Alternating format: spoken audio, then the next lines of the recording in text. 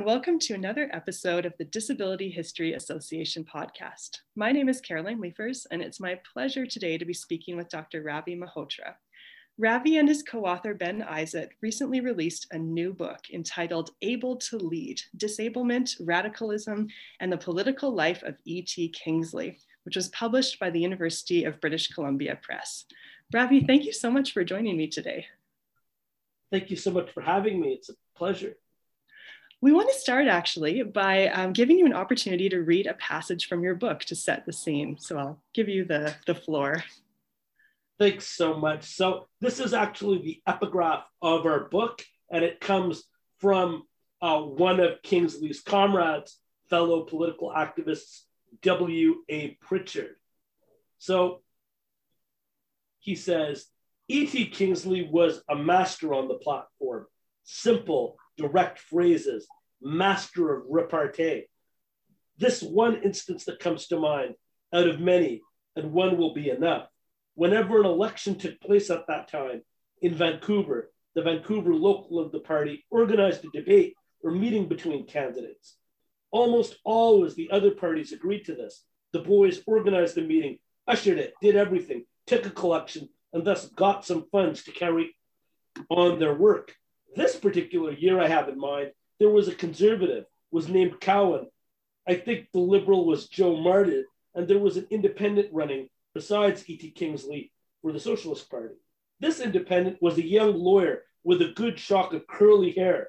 And as they drew lots as to the order of speech, this fellow drew the first one, and Kingsley was number 2. Well, the meeting opened, and this boy took it upon himself to tell the crowd that he would not attempt to deal with questions of history and economics and these deep matters. I leave that, he said, to my bald-headed friend. Well, the old man, and he got up, he had artificial legs. They'd been cut off on the railroad on this side of the line, and he would stand holding onto a chair. And he said, ladies and gentlemen, I have addressed hundreds of meetings on this side of the line and the other side of the line, and I've never found it necessary to refer to the physical characteristics of any of my opponents. But he says, this young squirt has taken it upon himself to make reference to my baldness, which is very obvious. I want to tell him that there are 2 kinds of baldness. Bald on the outside, and he points to his head. Then he pointed to the fella and said, and bald on the inside. You can see my kind of baldness every time I take off my hat. His kind of baldness is evident every time he opens his mouth. That was old Kingsley, and I could tell you all kinds of stories about it. Thank you so much for starting us off with that, Ravi. I think that does a beautiful job of setting the scene, and I can absolutely see why you used it as the epigraph to your book. One of the things that I found most interesting about this book was the wide variety of background knowledge and training that both you and, of course, your co-author Ben Isaac brought to this project. There's labor history, legal history, disability studies, Canadian history, et cetera, et cetera. So evidently your diverse expertise and interests really shaped this project, made it possible, arguably. And I wanted to start by just asking if you could talk a little bit about your background.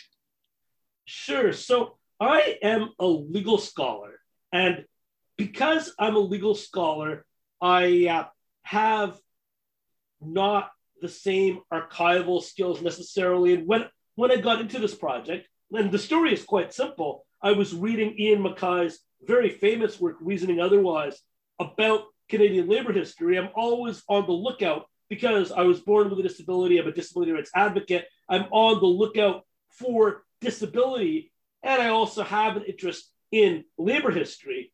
And so I saw this reference to Kingsley. I said, wait a minute, I've never heard of this guy. He led the Socialist Party of Canada. What's that? And people today are not very familiar with this largely pre-World War I phenomenon. And so I wanted to do more.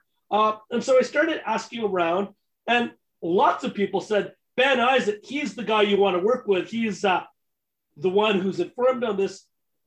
And of course, he is close to the place where Kingsley lived a huge part of his political life, it's British Columbia. And so Ben could be with us today, is a city councillor in Victoria, and of course is a historian. The man has 2 PhDs. And so we started collaborating. got the SSHRC grant, Social Science, Humanities, and Research Council grant, and then it just snowballed from there. We had an army of researchers that scoured across North America because Kingsley was a political activist in California, but he was also someone who was active in British Columbia. He ran for office in both places. Leaving aside his disability, I tried to find this out. I don't know that there are many people in history who ran for office for both the House of Representatives and the House of Commons. I tried to find this out, but I would have to say that there are very, very few such people, even including able-bodied people. So, I mean, he led a remarkable life, but Ben brought all these historical skills, archival skills, and together we set out on this 10-year journey to write this book, and ultimately led to Able to Lead. That's wonderful. Thank you so much for that. So can you tell us a little bit more about who E.T. Kingsley actually was? What's his backstory? What is the story of his disablement? That's such a good question. I mean, he is a man who became a double amputee in 1890. And so at the beginning, I had mentioned I'm a legal scholar. One of the things that I started this project was a hunch. I got a SSHRC grant on a hunch that, wait a minute, maybe he sued someone. That's a pretty enormous hunch. But while we never found the outcome of the litigation, we didn't get to go as far as we would have liked, he did sue the Northern Pacific Railroad for $85,000, which you might think as a layperson, that's all obscure, but he did this in the 1890s.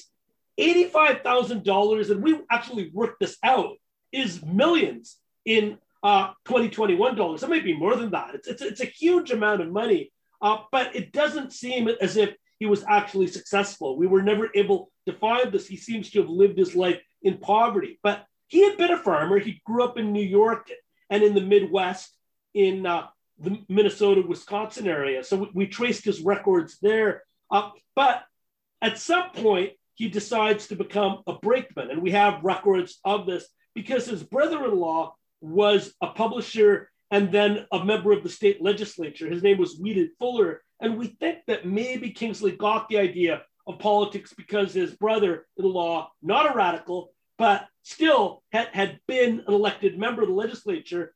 He becomes disabled in this accident and returns to the Midwest. We found his divorce records. He actually goes to divorce court, which again is complicated in the 1890s. It's not so simple. This isn't the era of no-fault divorce. He abandons his family in that era, and his kids. We've traced his descendants, and he joins the largest radical formation in the United States, which is the Socialist Labor Party. And so he joins them, led by Daniel Deland, and he becomes a noted soapbox speaker. And so he starts just speaking, despite being a double amputee, and he is a state organizer, and he starts running first for local municipal office, but by the mid-1890s, he had run twice for the House of Representatives. Now, this is someone who's never elected. I don't want to misrepresent. He never got a huge share of the vote, but I don't think most Canadians or Americans realize the extent to which in both California and British Columbia, in this period, there were thousands of socialists. The Socialist Labor Party had members that had branches operating in French, in German, in Yiddish, and Kingsley was right up there. He was an American, but he was a leading member. And many historians associate the free speech fights with the IWW, the Industrial Workers of the World. And one of the things that we discovered is that he seems to have led free speech fights that nobody else, except in the archives, had documented. We found virtually no historians, with rare exceptions, just fleeting references, referred to the fact that the Delanists had actually had free speech fights. And so they had silenced protests. Kingsley had been arrested in the 1890s. I don't think he was convicted, but they had jury trials.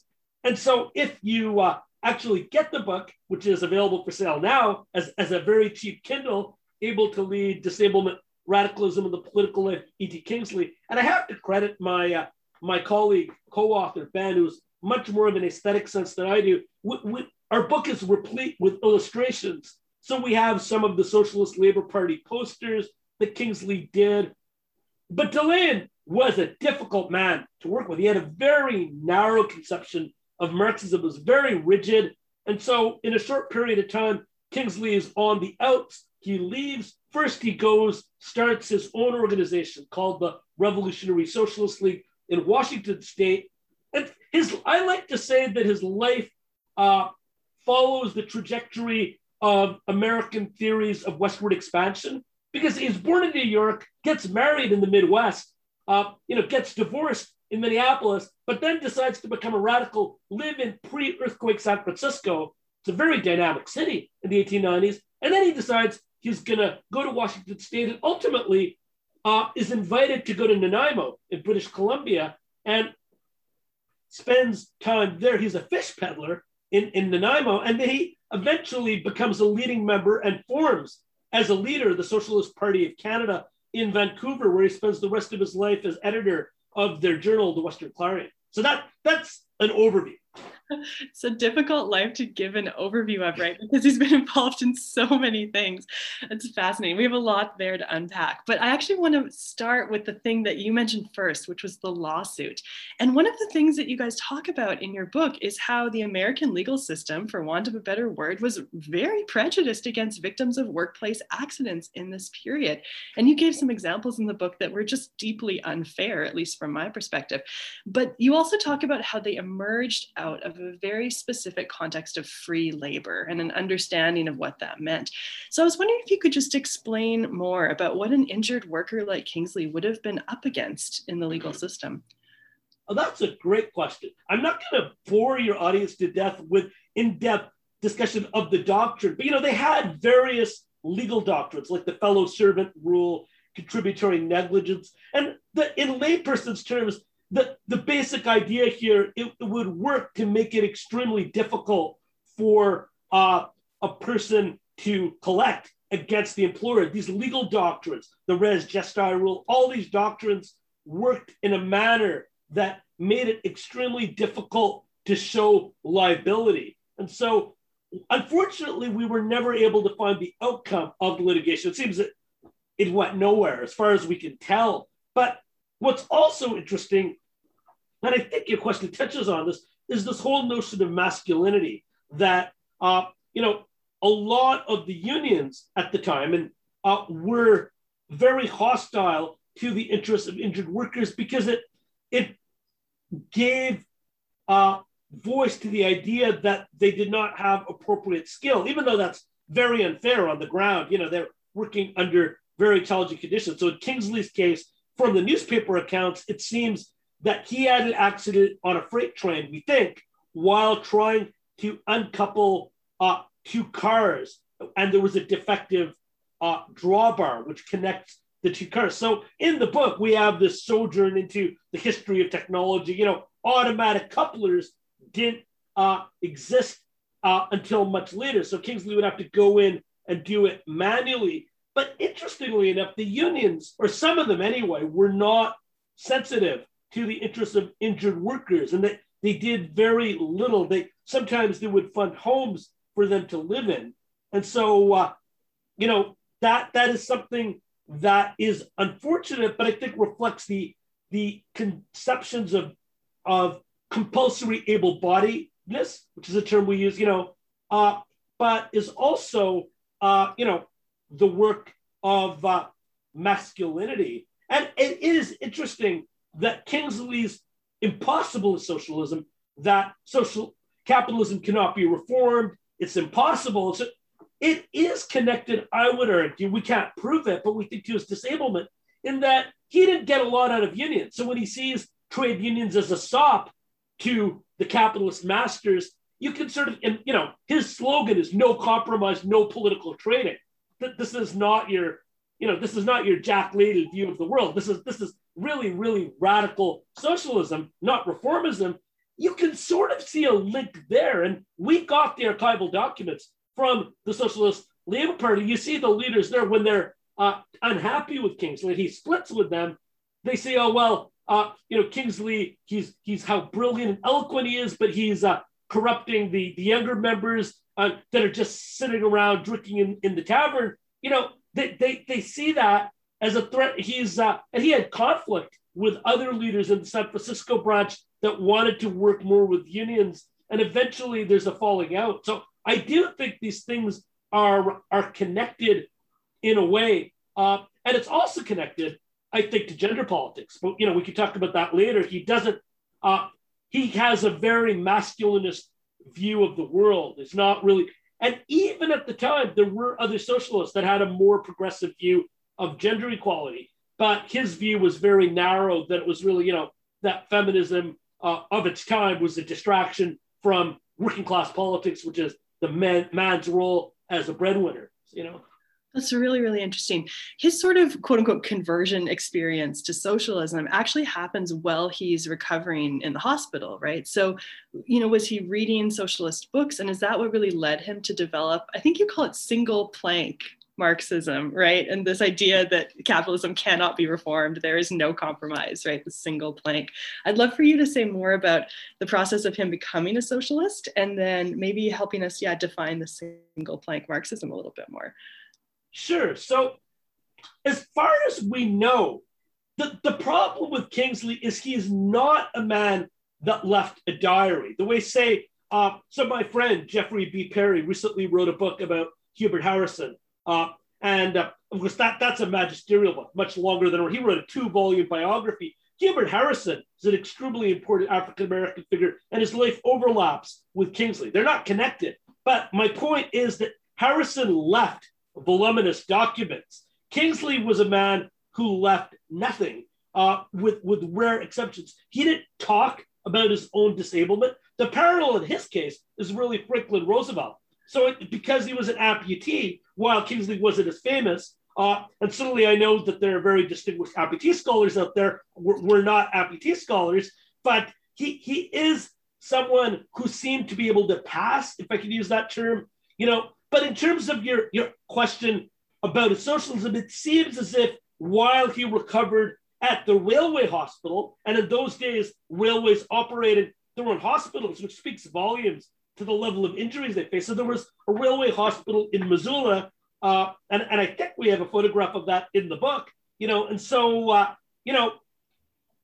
he seemed to start reading Marxism, and certainly his writings, not about himself, but about politics, are an extremely high level of political acumen. So he's an extremely learned man, but seems to be self-taught, which I think was not uncommon in that era. So he was just self-taught, radicalized, and then how he ends up in California, we're not sure. But San Francisco in that era, it was the preeminent city on the West Coast. There's no Hollywood. This is 1890s. San Francisco was the place. It's a very cosmopolitan city. And I think he just falls in with the socialists and was admired for his intelligence. People who were his enemies all know how brilliant he was. And you can see that from the passage I read. He had this, wit about him. He had this very sharp speaking style. And if you read his writings, you'd see the same thing in his writings. But I think he self-radicalized. And from there, it just became a story of activism day in, day out. We have no record after his divorce of any personal relationships, romances, nothing. We don't see, he seems to have been single-minded. And that's connected with his single plank Marxism. It's all class politics all the time. It's about one thing, which is the working class taking over. And for them, I think running in elections was more about education. I don't think he seriously anticipated winning. But in British Columbia, other members of his party, like Hawthorne Waite and others, a couple of people are actually elected to the British Columbia legislature later on. That's really interesting. Actually, thank you for making that connection to Canada, because that's where I wanted to take us next. Kingsley comes to Canada in 1902. He starts in Vancouver Island and then moves to the mainland a few years later. And you alluded to this earlier, but I'd love to hear you say more about it. Did you feel that part of your project was just to restore Kingsley, the figure, in the history of leftist politics and leftist publishing in Canada? He seems to have been largely forgotten. Or did you also think of Kingsley as like a means to an end, right? A way to help you draw more attention to this earlier pre-CCF period in Canadian leftist politics, or maybe both? Well, that's a great question. So other interviewers have essentially asked us, are we Kingsleyites? I mean, in a more, and so speaking for myself, although here I think I'm fairly confident, quite honestly, speaking for Ben as well, that the idea is not to say that in 2021 we can directly apply the ideas of Kingsley, that impossibilism is something that matches to the world of the internet and COVID-19. That's not the intention.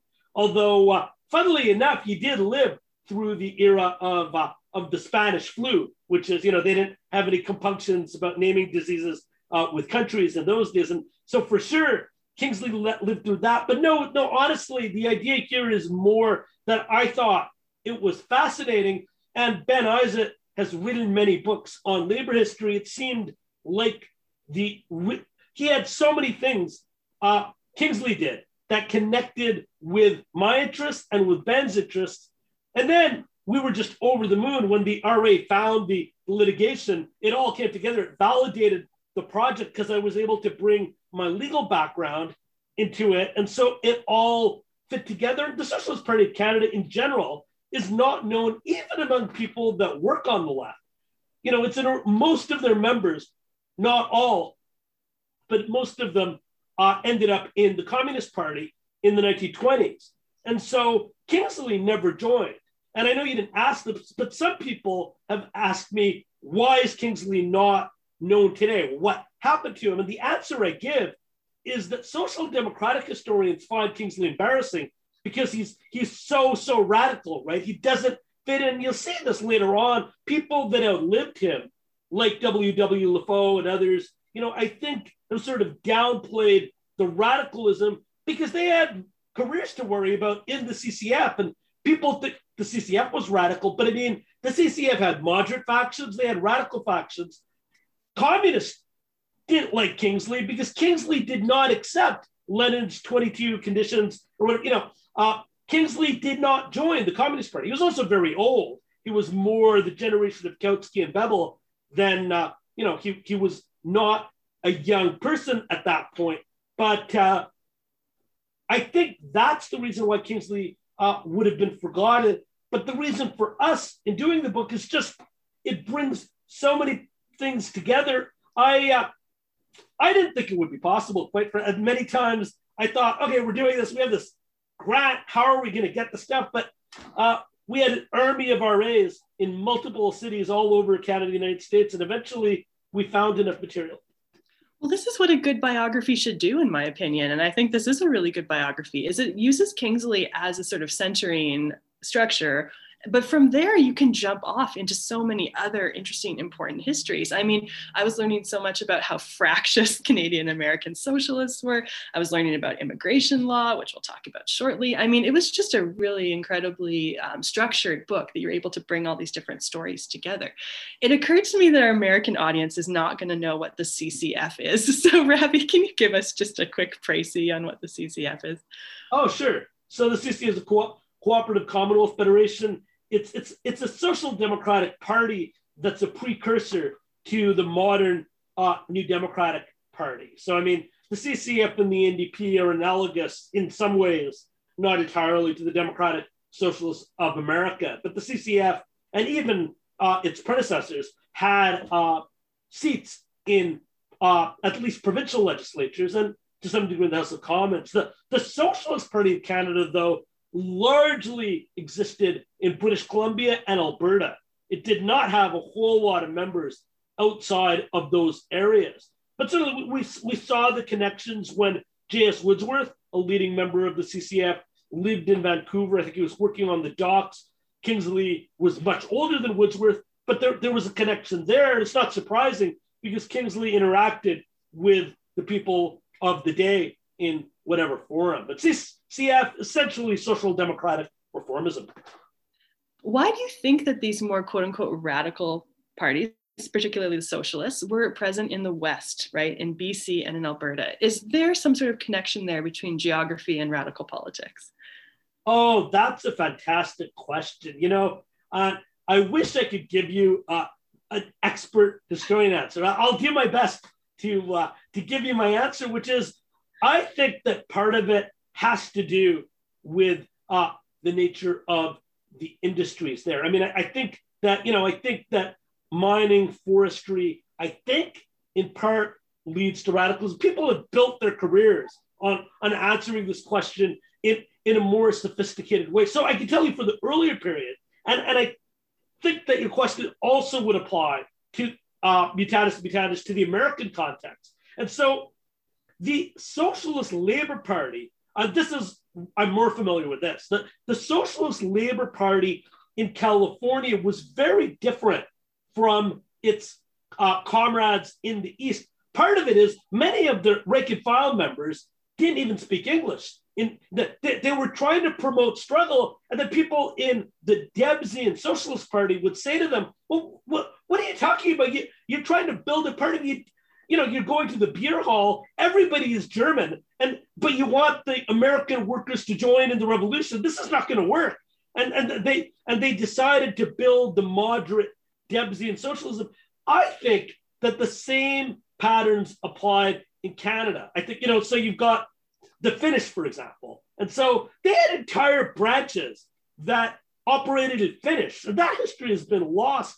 I mean, if you're working in Finnish, I've been to Finland, not connected with this, although I actually used my contacts in Finland to get some of the translation. There was one part of the book where we had to get something translated from a Finnish Canadian newspaper.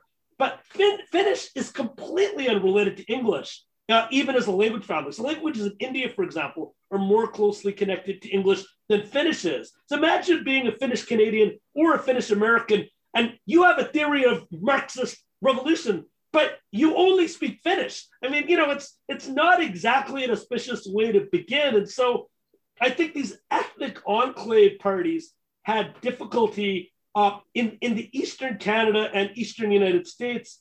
Now, obviously, some of them did learn English, but I think even the ones that did, they were more comfortable, and so in the San Francisco case, and that's on the West Coast, they still had German and Yiddish language branches. And from what I can tell, I think those branches were pretty hermetic. I think they ran their branches. They operated in their linguistic community. They recruited people from that community, but there wasn't necessarily a lot of interaction outside. And that's going to pose a problem in terms of interacting. You're not going to build socialism if, the only people you're talking to speak Yiddish. I mean, that's going to be a problem. And so Kingsley, I think, was probably priced as a native English speaker. It's not surprising that he was selected to be a state organizer. And places like Vancouver, where he ended up, I think were more fruitful because he didn't have the same degree. I think a lot of people are not aware of the extent to which the people that are radical, places like Ontario, a pretty high percentage of them, I think, were people that were Finnish and Yiddish speakers. Not everyone, but a whole lot of them were.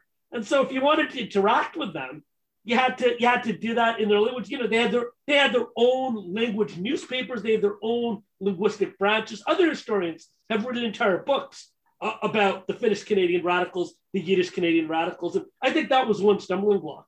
You've already alluded to this as well, but I would love to hear you say more about it. Kingsley seems like quite the guy, if I can just say that. And he had strengths, but also shortcomings as both a politician and just a political activist.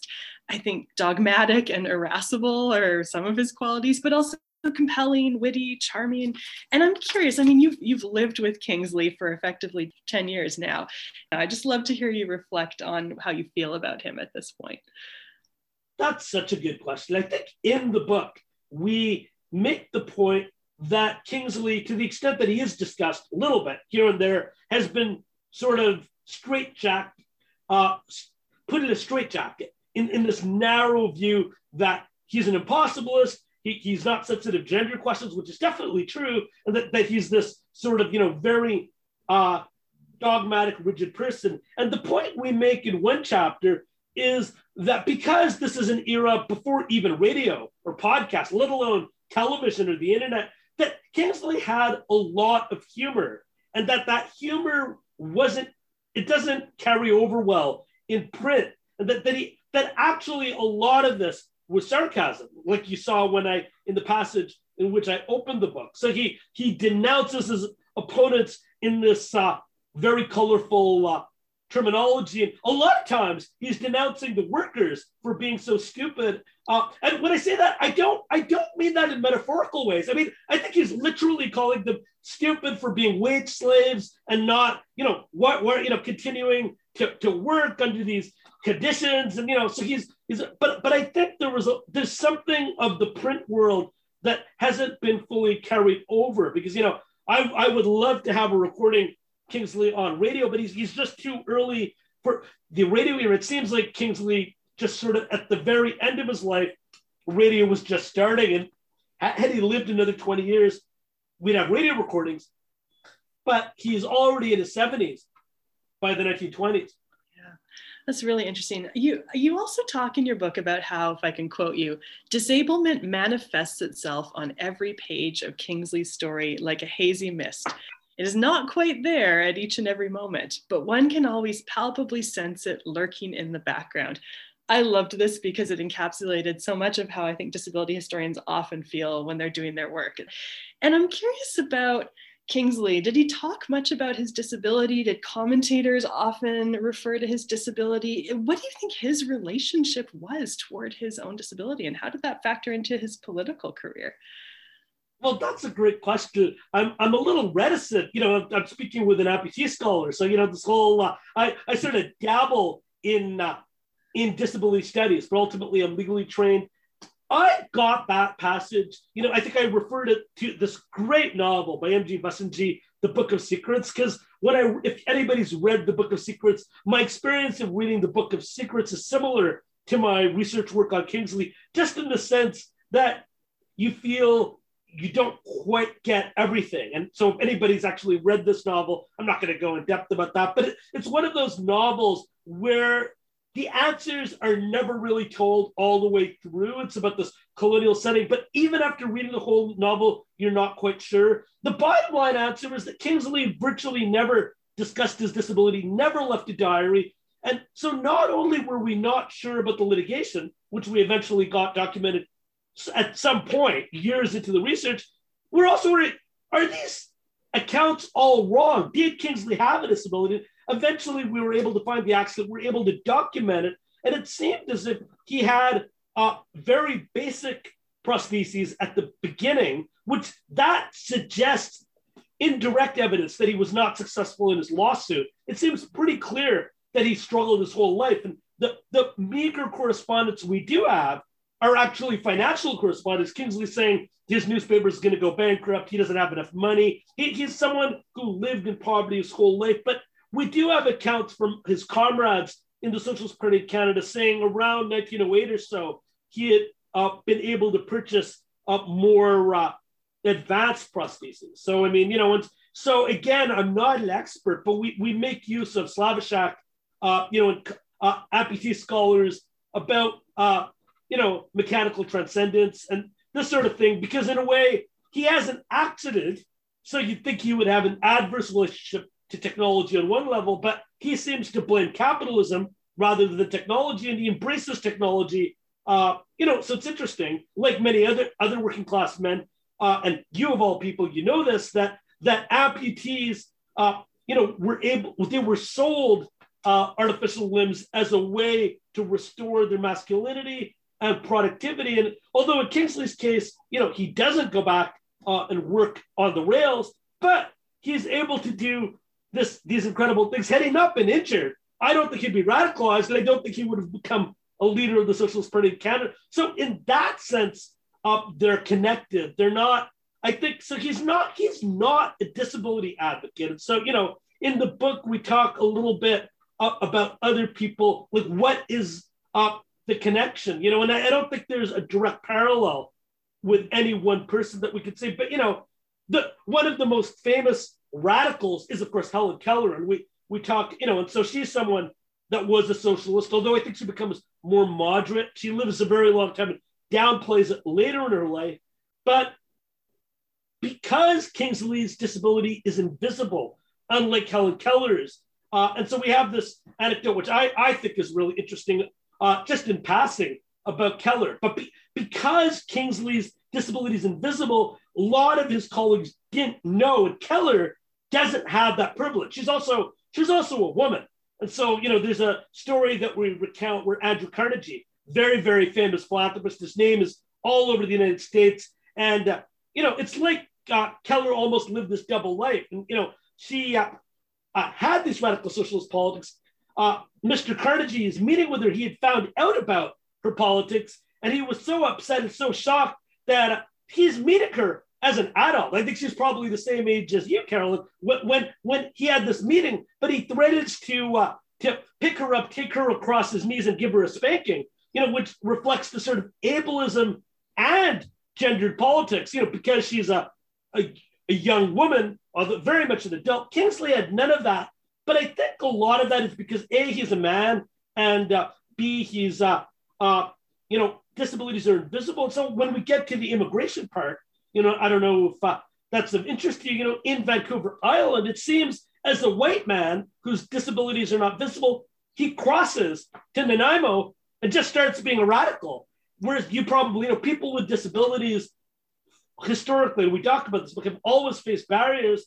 I don't think there's a whole lot of immigration control going on in 1902 in Nanaimo. I think part of it is nobody's there a little bit. I mean, obviously, people live there, but I don't think the regulatory Foucauldian state is doing a whole lot of regulation in Nanaimo in 1902. And Kingsley's disabilities are pretty much, I think, invisible to a casual observer. So he starts being a radical. And it's not until the crisis in World War I, at the end of World War I, with the Winnipeg General Strike, the states really clamping down, we're able to find documents where security officials are inquiring, has Mr. Kingsley been naturalized? And if you find that in a document, I think that's from Colonel Chambers, who's at the very top of the security apparatus. When you read a document like that, that means somebody is thinking about deporting him. But, but he had already been naturalized at that point. So, but in the early days, he just crossed. And I think the fact that he was a white man whose impairments are not visible unless you actually look up closely, he was able to just show up and start doing socialism. He was recruited to do radical socialist work. I don't think you can immigrate for that reason today, even if you were able-bodied. It's a very unusual context. It's really, really interesting. And yeah, I mean, immigration is a theme that comes up in your book, and immigration laws in Canada at the time, at least ostensibly, discriminated against people with disabilities, as well as political radicals, and of course, non-white or even non-Western European immigrants in some cases. And it's fascinating that Kingsley is able to just sort of slip under that. Some of it might have been timing, right? If he'd arrived even a year or two later, he might have been subjected to a full medical examination. But I think you're probably right that the privileges that he was able to have as a white man who could, quote, pass, right, as non-disabled, helped facilitate that. I mean, did you want to say more about immigration and Kingsley's story? Well, I think it's exactly what you said. It's a matter of happenstance. I think that had he done this a few years later, when the immigration mechanisms were more structured, I think it'd be a big problem. Had he tried to move to Toronto, I think it would be a different story. But it's interesting to me that he went to Nanaimo. Now, I don't think that was related to security state. I think that's because there were a radical group of activists in Nanaimo. But he starts becoming a fish peddler to support himself. He's only there for a couple of years. But I'm being a little bit flippant. But I mean, we found his phone number in Vancouver, not Nanaimo. His phone number is 3 digits in Vancouver. I mean, if you can go, anybody can go and check the population levels. I don't know for Nanaimo, but in Vancouver in 1904, you're talking about a very small town. I mean, this is not, it's a not, and Victoria is the leading city for quite some time. I mean, Vancouver, from my understanding, picks up its growth during the First World War. But prior to that, it's a small place. And Winnipeg is the leading center in many ways of Western Canada. People, before railroads declined, Winnipeg was a leading place. So I think that some of it just has to do with luck. The fact that, his disability is invisible. He starts off in Nanaimo, and I don't think the security state, I don't think it existed in the same way in 1902, and I don't think it was worried about people in the same way in British Columbia till later. It's only much later, after World War I breaks out, and there's issues around that, that they start suppressing people. The national security state start suppressing people that were opposed to the war, and so the Clarion has to take this careful line, not to be too radical. But Kingsley is much less politically active after about 1912, so I think that partly explains this. But even Kingsley, was caught up in all this, but not until much later on. Well, you said he becomes less politically active after about 1912. Is that because the environment makes it more dangerous or difficult for him to be politically active, or is it just that he's getting older? I think that we'll never know for sure, but I think it's more that he was getting older. He had some political disputes with the Socialist Party of Canada leadership. And he has this long history of falling out with everyone that he works with, And so eventually he has these disagreements with the Socialist Party of Canada. He's not in the party at some point, and so eventually he's just doing stuff on his own. And so his final run for office is not as a Socialist Party of Canada member. He runs one last time, and we barely talk about it because there's not much to say about it. He runs in 1926, right before, maybe 3 years before his death, as an independent radical. But I think he had disagreements, and B, his health, I think, becomes more and more of an issue over time, because at some point, he's in his 60s and 70s towards the end of his life. Yeah. I think you sort of alluded to this earlier, but I wanted to push at it a little bit more because I found this really interesting. At one point in your book, you're talking about how Kingsley, when he arrives in BC, is doing more desk-based work, or working even in a shop, right? So he's a fishmonger for a while, then he becomes an editor and publisher. And that might have actually been a problem for his sort of working class bona fides, right? He's not out there on the shop floor with other folks who might have been in the socialist movement. And I'm curious about this. I mean, do you see it as a matter of masculinity? Was this a problem for his ability to network and connect with the local socialist world? I'd love to hear you just reflect more on this. Oh, that's a fascinating question. And so other historians, in the brief references that they have had to Kingsley, people have referred to him in graduate theses and in other places, published work. There has been some people have speculated on exactly what you're saying. It's as if you've read the work. They actually have commented that Kingsley was not kind or generous in his print shop, that he was actually an entrepreneur. Like literally, in his class location, he was the boss, and he wasn't very generous. So I think there's something to it, but at the same time, he's someone who's devoting all this energy, constantly speaking. We have enough work. I don't know if it'll actually happen, but Ben and I have talked about maybe someday doing work on a collection of his speeches. There's enough content for another work. So I think you have to weigh that in mind, that he was constantly giving talks. And in the passage I read out, he refers to the border as a line. So he says hundreds of talks in Canada, hundreds of talks in the United States. He was constantly doing this. Nobody's getting rich, and I think you have to weigh that. The fact, I think he had employees, and but I think he was subsidizing the publication of the Western Clarion, his socialist journal, through his company. So we did find correspondence where he's writing to Hawthorne, the MLA, saying, let's go invest in timber rights and make our way in the world.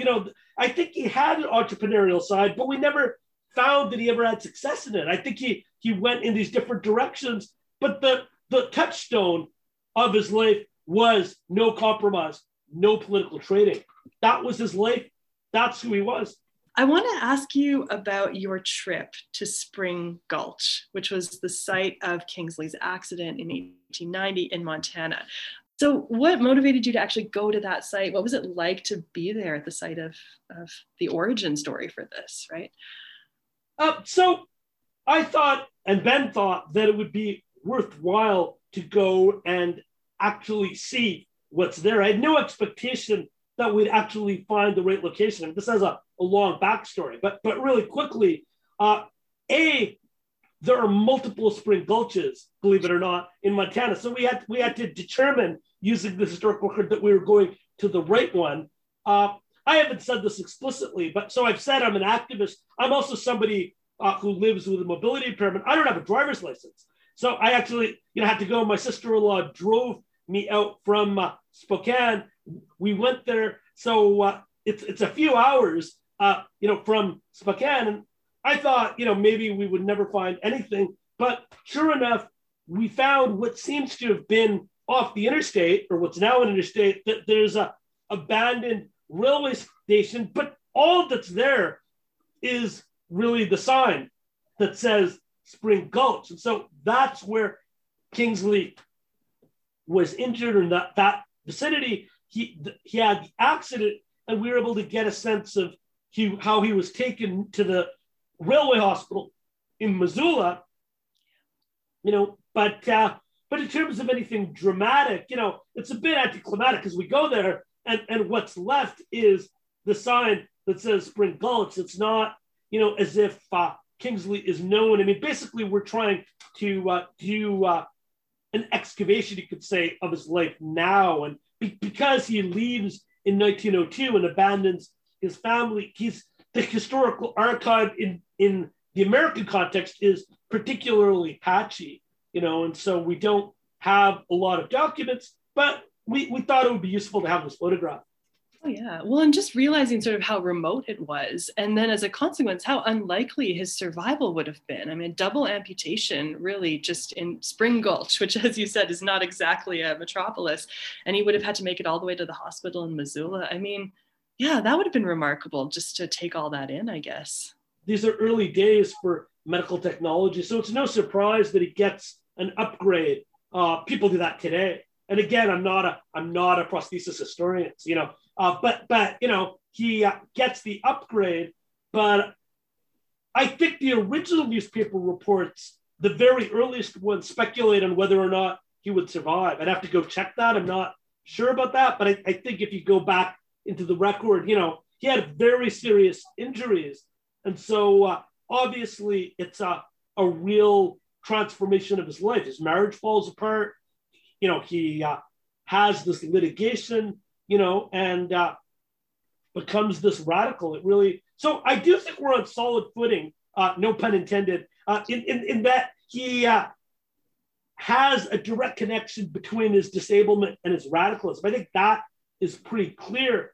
But he just never talks about it directly. The Clarion has a lot of stories about workplace injuries because that's what's going on in British Columbia at the time. And I mean, your listeners may not be fully aware. I mean, workplace injury is a problem today, but it's nothing like the early 20th century. It's 1902 in British Columbia. Being a brakeman or a miner was a really, really dangerous job. I mean, people talk about workplace injury today. It's pretty infrequent, and I mean, it should be more infrequent. But in those days, you're really risking your life. It wasn't uncommon to lose a finger and you just keep working because that's just the way it goes. Oh, yeah. Certainly in my work on the history of artificial limbs, brakeman is a job that comes up over and over and over again. So when I read that that was Kingsley's position, it all just fell into place for me. I want to talk a little bit more about all the different parts of this project that are not in the book, but are still really important, right? You've organized a conference, you've built a website. Can you tell us a little bit more about all these kind of ancillary surrounding elements of the project? And I'd love to know if you're also planning to continue working on different prongs of this going forward. It's a wonderful question because I shamelessly have a book launch to advertise. So June 15th, 7 o'clock Eastern time, 4 p.m. Pacific, we have a book launch. It requires registration. So all you have to do is go to the University of British Columbia press website. UBC Press has a website. Just Google Able to Lead and you'll get the link immediately. I think that's the easiest way to communicate that to your listeners.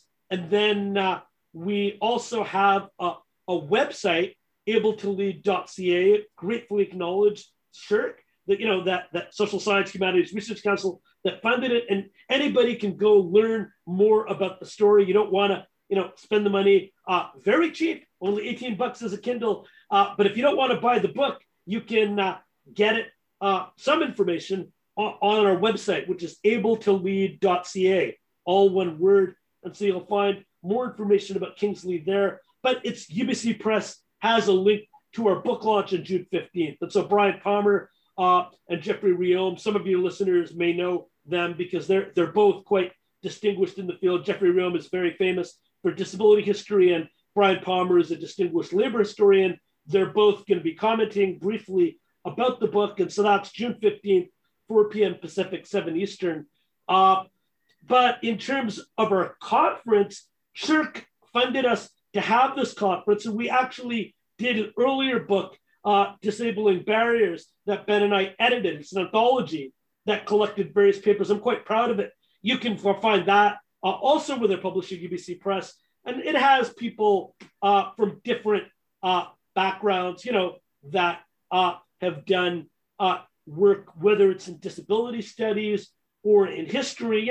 Most of the chapters contribute something to disability. So, Odelia Bay, graduate of my law school, she has a chapter that I think is very interesting in that you can go check out. And, so I think the two works, they complement each other. That's wonderful. And we'll get links to some of those in the biography that'll go along with the podcast, if that's okay. Well, I don't really have any more questions planned for you, Ravi, but I just wanted to ask if there's a message that you're hoping that this book will communicate to the world, what would that message be?